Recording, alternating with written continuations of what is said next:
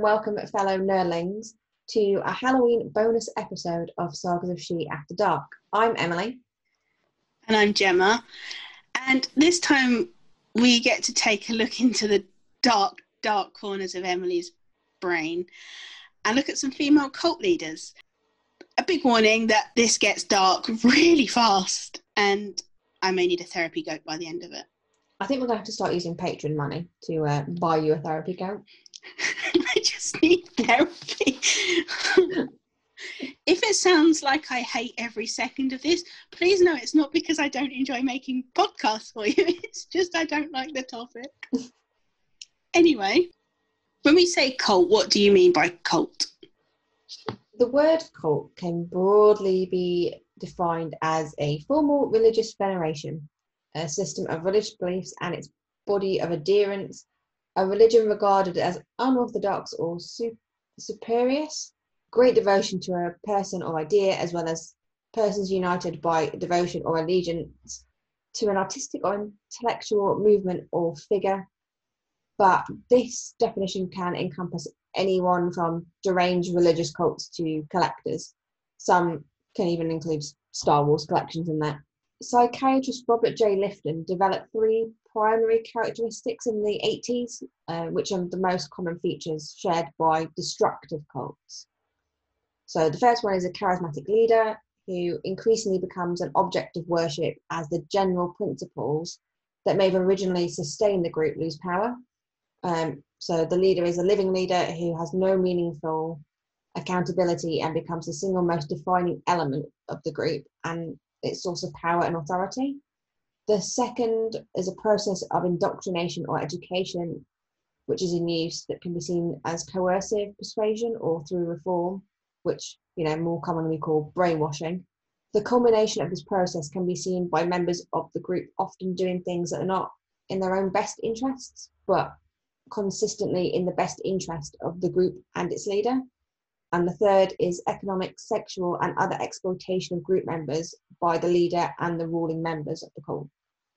Cult leaders are known to target vulnerable people, usually because they lack something in their life, and the most effective cult leaders make their followers feel like children who are then desperate to please the authoritative figure in their life. While many cults are run by men, women can make just as effective cult leaders. They may use their superficial charm to build their victims' self-esteem before turning it against them when the moment suits, making them feel special until they then point out all their faults. As a society, we stereotype females as the fairer sex, which means that narcissistic women can often get away with more than men. And in this bonus episode, we're going to take a look at a handful of those female cults or female-led cults. I didn't realise there were so many different types of cults. I kind of thought it was just one thing. Yeah, I didn't realise that you could see being Star Wars collectors or, any kind of fandom collector could become, or a fandom itself could become a cult. It's obviously destructive cults that are the ones that are always put in the media. I guess that makes sense though, because in religious terms you have like the cult of a certain saint. So I guess that makes sense. So who are we starting with? First up, we have Silvia Moraz Moreno, and she was the leader of a cult that sacrificed people to Santa Muerte, which is the Mexican goddess who promises safe delivery to the afterlife. Silvia was born in 1968 in Mexico, and she described her crimes as offerings to Santa Muerte. She was born into poverty and gave birth to her first child at the age of 16, and by the age of 29, she had 4 children. We don't know that much about her until she begins killing people. We do know that at some point she developed this fascination with Santa Muerte, and she's also known, or Santa Muerte is also known as Our Lady of Holy Death, and is regarded by followers as of the Mexican Catholic Church as the patron saint of death, believing that the woman depicted as a skeletal female figure will bring healing, wealth, and passage to the afterlife. But other Catholics around the world disagree with this, and you quite often see Mexican gang members create shrines to her in their jail cells, as there's a distinct link between the reverence of Santa Muerte and poverty. So who did she pull into her cult? Strangely enough, her own family became influenced by her beliefs. She decided that by offering sacrifices to Santa Marta, she could gain prosperity, and 8 members of her family, including 4 of her children, her boyfriend, and her own father, all agreed that the best way to please Santa Marta was through these sacrificial offerings. Did they go ahead with their plans? Unfortunately. So Cleotide Romero Pacheco, sorry if I'm butchering the names by the way, was their first victim. She was a 55-year-old woman who made a living selling popsicles, and she had no family. Cleotide believed that Sylvia was one of her friends, and one day Sylvia asked Cleotide to pick up a 20 peso note on the floor, and when she bent down, Sylvia struck her with an axe. She then took the blood and made her first offering at the altar of Santa Marta before she burned the body near her home. The second victim was the son of her boyfriend, 10-year-old Martin Rios. He'd been handpicked by the family as a sacrifice, and they got him drunk, and Sylvia's 13-year-old daughter reportedly was the one that stabbed him. Despite being brutally attacked, he was actually still alive when the ritual began, where the family slit his wrists and neck before collecting his blood in containers and spreading it around the altar that they'd made dedicated to Santa Marta. What makes it even worse is that Sylvia had adopted this boy before they killed him. The family's third and final murder victim was Sylvia's her own grandson, who was 10-year-old Jesus Martinez. She thought that he was a worthy sacrifice and convinced one of her own daughters to kill him while she held him over the altar. And 3 other children were present at this sacrifice, with the oldest being just 5 years old. I've changed my mind. I don't want to do After Dark podcasts anymore. Yeah, this one's really bad. It's really awful. So how were they please tell me they were, but how were they caught? It took 2 years for police to finally turn their attention to the Moraz family, but they found Jesus' body reportedly under her youngest daughter's floorboards after he'd been reported missing by his stepfather. The police then found the ritual site with the large altar, which was covered in traces of blood. And in March 2012, all 8 members of the family were arrested for their crimes. 6 received sentences of 60 years in prison, but Sylvia herself was sentenced to 180 years for orchestrating the murders, and her 15-year-old daughter was sent to a detention centre. Now, the American media published a story, and in the reporting, some of the details get mixed up, with different articles claiming the bodies were found at the same location, another stating that they were found in different places around the town that the family lived in. Just because we obviously can't share our script with you, there's actually a picture of a duckling on a skateboard at this point, because it was the only way I felt I could get through the rest of this podcast. Yeah, there's some more. I've left them all in. I mean, 2012 is quite recent. Yeah. Really recent. It's really difficult to get a handle on where the bodies were found or what kind of gave it away, because obviously the American media took it and kind of had a field day with it. And some say that their first victim was found at the same site where the altar was. Obviously, some said that Sylvia had burnt the body and then disposed of it somewhere else. Some people said that all the bodies were underneath the floorboards of a house. Some said they were dotted around the whole town so that they wouldn't get caught. Yeah, it's really difficult to kind of put it all together. But that's probably one of the worst ones I think I've ever read. I could kind of see a cult killing other people, but to kill your own family members seems really extreme. It also kind of, when we think of female killers, we tend to think of them using poison. To hit somebody with an axe and to slit somebody's throat and wrists, that's very bloody. Yeah. Well, they would do that and then collect all the blood, and then the blood would be taken to the They didn't altar. do anything. I was going to say they didn't do anything weird, but it's all pretty weird. But they didn't drink it or anything. Not that I found. It looks like it was just literally offered up to her, or Santa Marta. Okay. Just offered up to her on an altar. Who's our second female cult leader?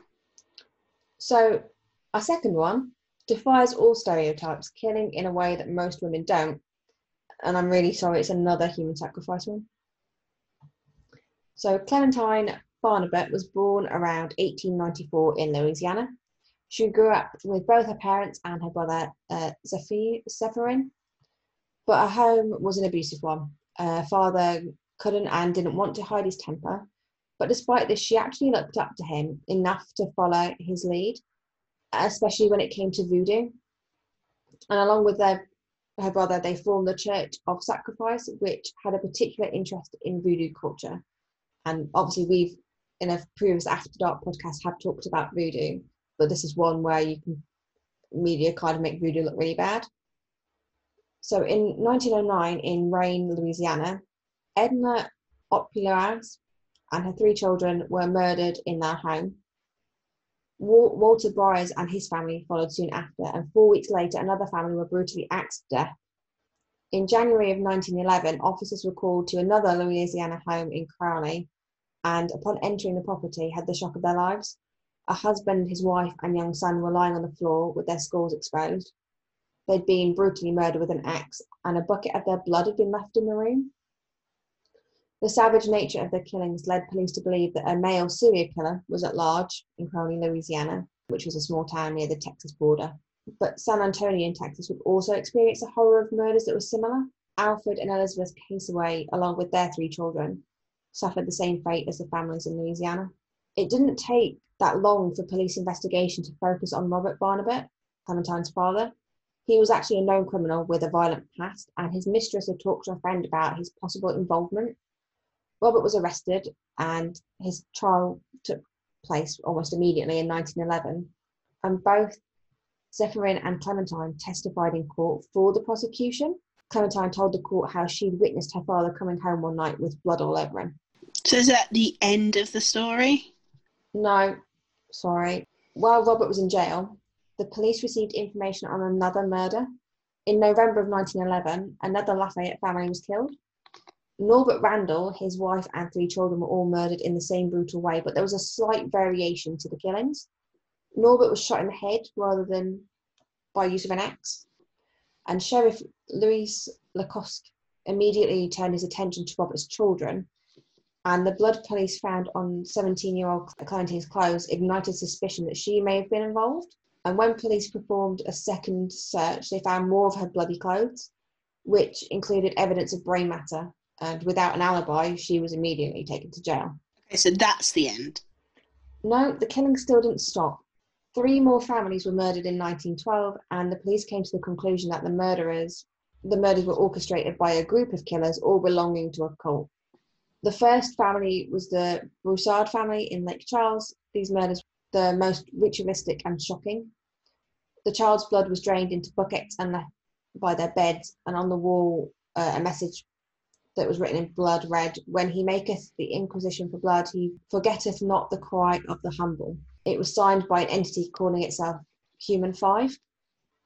With the investigation ongoing, the police were surprised in April of 1912 when Clementine confessed to killing 17 people. She said that she sacrificed children because she didn't want them to be orphans. And she said she would dress as a man to be less conspicuous at night and travel between towns by train to carry out the murders.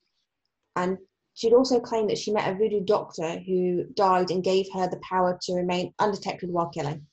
So what was the motivation for all of this killing then? Immortality. Clementine and the other members of the Church of the Sacrifice believed that killing these sinners would lead them to an eternal life, and because they were doing the good work, they were protected. She also revealed that her cult was responsible for earlier murders in Rayne and other murders as far away as Texas and Mississippi. Newspapers eventually attributed up to 35 killings to Clementine, either by her hand or her instruction, with Clementine admitting to killing 17 people herself, and she was sent to serve a life sentence in the notorious Angola Farm prison near Baton Rouge. I mean, at least she spent the rest of her life in prison. No. After 10 years, she was released on good behaviour. But after this release, she disappears.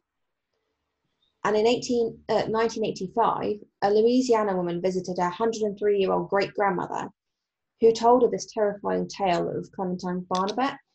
After the elderly woman died the same year, a youthful portrait of her was passed down to her great-granddaughter.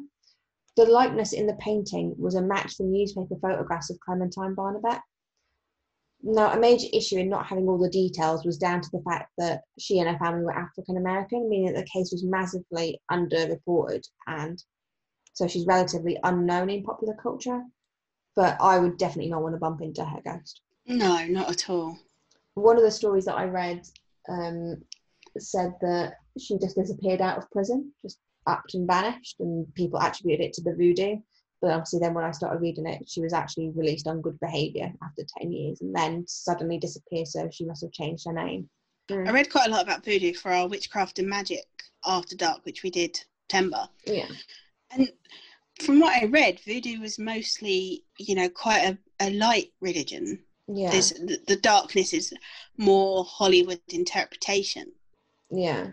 But I guess it really does point to the fact that there are good and bad in every religion, and they will use their religion to justify their good and bad deeds. Yeah, exactly. I think, and obviously some of this stuff could have been really pushed by the media to make it sound worse, because obviously you're living in a time where it's not that accepted any other religion other than Christianity still, really. So suddenly this African American family is obviously practicing a religion that's not Christianity. And there are some really horrible details that I came across about what they did to the bodies. I really just didn't want to go there because it was too far. It was just too far. I mean, if it's too dark for you, it must have been really, really dark. I think what it was is it's because it was these children's bodies. I just needed to get away from it. It was just too much. Basically, someone reported that not only did they kill these children, but they kind of splintered their fingers. When the kids died, their hands would be out in the shape of 5, because obviously they called themselves a church, and then they kind of got, after that message, like the human 5, so they then made all their victims have a 5 showing by splitting their fingers open. So obviously then when the body goes into rigor mortis, that's how their hands would freeze. So was that done post-mortem or pre-mortem? I think post-mortem. I mean, that's a small blessing, but a very small blessing. Yeah. I thought we'd try and get the really dark ones over first. Okay, so who's number 3 on our list? The third female cult leader looks to Heaven Gate and Bonnie Nettles. While Bonnie was no longer alive when the cult members committed mass suicide in 1997, her beliefs were central to the lead up to this mass suicide. Bonnie was raised a Baptist, and she studied to become a nurse before marrying a Houston businessman, Joseph Nettles. However, their life wasn't to be happy ever after. In 1972, the marriage began to break down when Bonnie became interested in a monk by the name of Brother Francis. It doesn't sound that too odd until you realise that he was alive in the 1800s, and Bonnie believed that she could communicate with him and that he'd instructed her to hold regular seances and meetings in her home. And as time went on, she began to study the occult, theosophy, and astrology, leading her to visit a fortune teller who told her that she would meet a mysterious long-haired man, and this man would be Marshall Applewhite. So Applewhite had an interest in fate, and the couple would immediately hit it off. Bonnie did an astrological reading for Marshall and told him that their stars were aligned. On New Year's Day of 1973, she left her husband and children to embark on what she saw as a mission with Applewhite. Bonnie had now moved on from this Brother Francis thing, and she believed that she can communicate with aliens, informing Applewhite of their instructions. So Bonnie would be the brains of the cult, and Marshall would be the face. So Heaven's Gate was formed in 1974 with beliefs centered around the belief in UFOs, aliens, and levels of existence, attracting followers based on their unique belief system. They even changed their names. So Applewhite became Doe and Bonnie became T. I don't even have words. So what exactly was their belief system? So the followers of this cult were told that the only way to survive recycling of the earth would be to leave their bodies and join the next level, which was also known as heaven. This higher existence was promised to followers who gave themselves the Heaven's Gate cult and moved away from their work and families. And they'd even been known to speak about the coming of aliens in public, like actual talks in, I guess we'd call them village halls here, but obviously America, so not being the same. You said Bonnie wasn't alive for the mass suicide?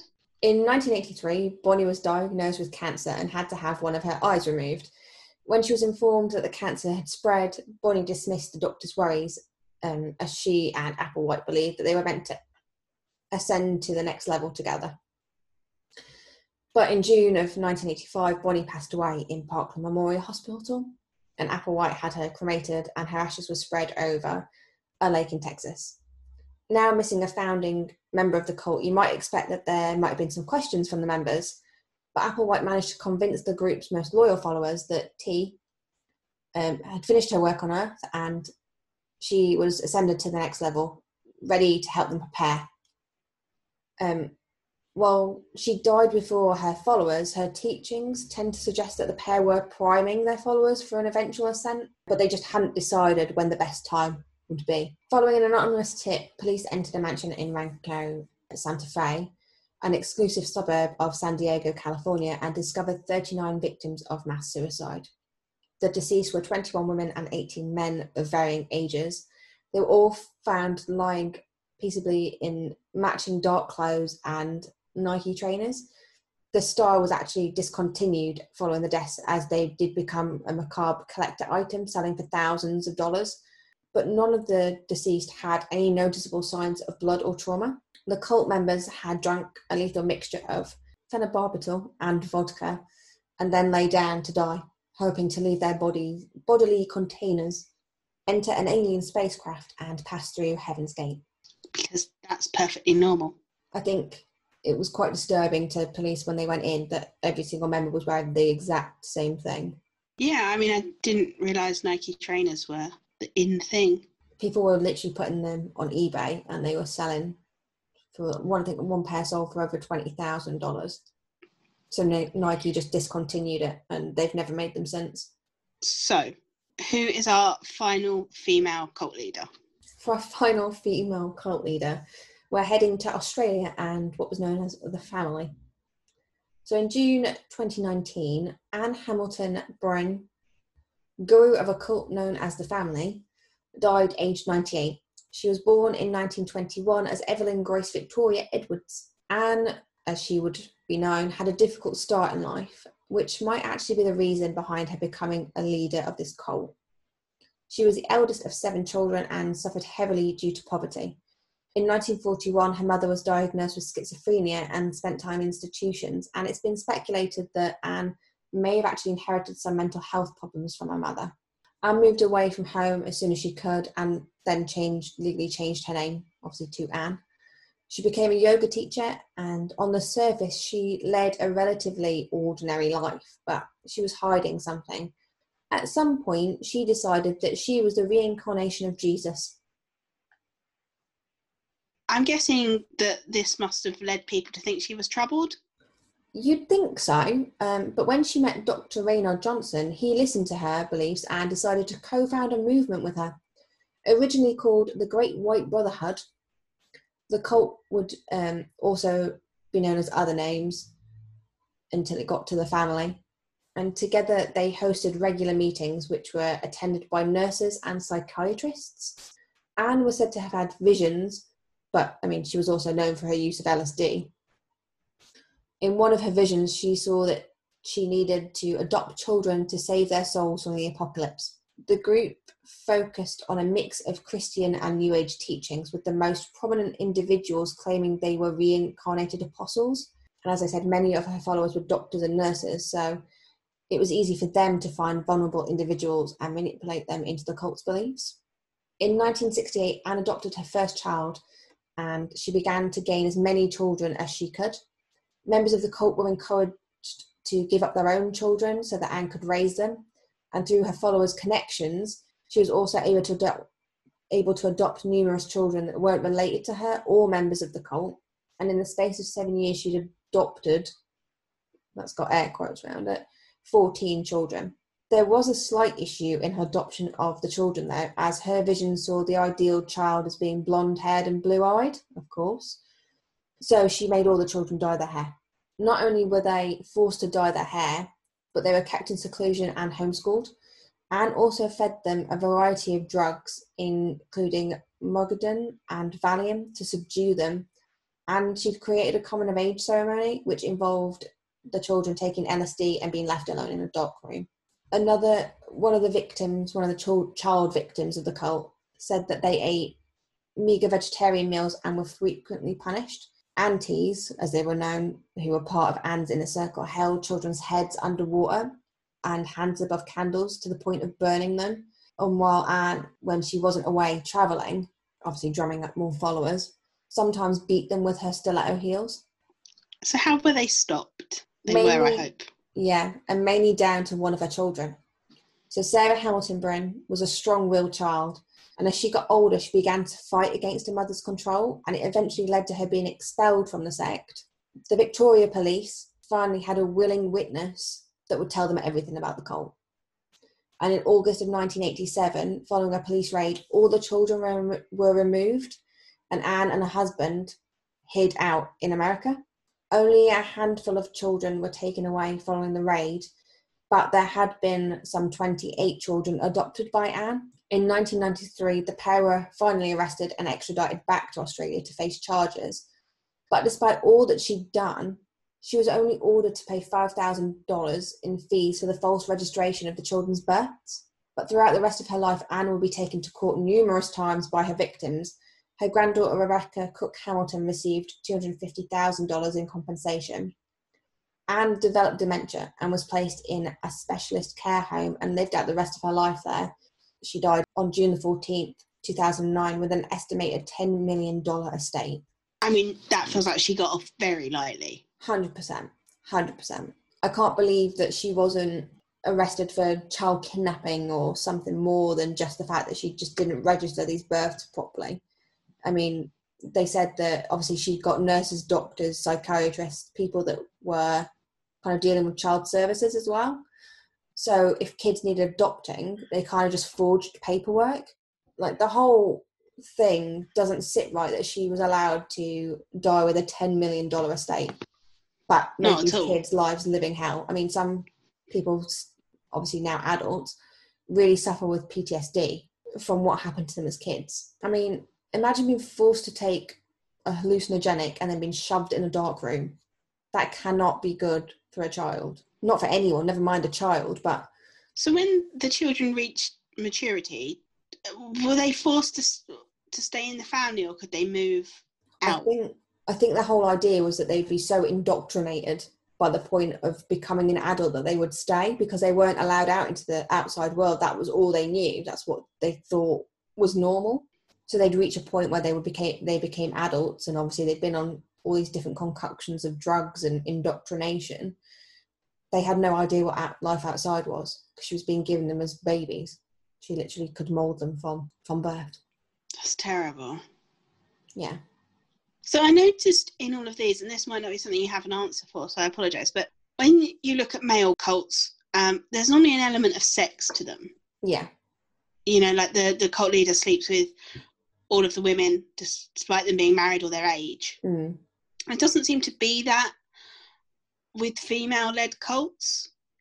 No, I don't. There might be, but the ones that I've obviously looked into, it doesn't seem to be that. I mean, you've got one where they're kind of looking for, or two where they're looking for immortality or more money, and they bring their family into it. So it's quite a almost maternal way of bringing them in. That's the difference between male and female cult leaders. You kind of act like this big mum who will look after you and care for you and make sure you're okay.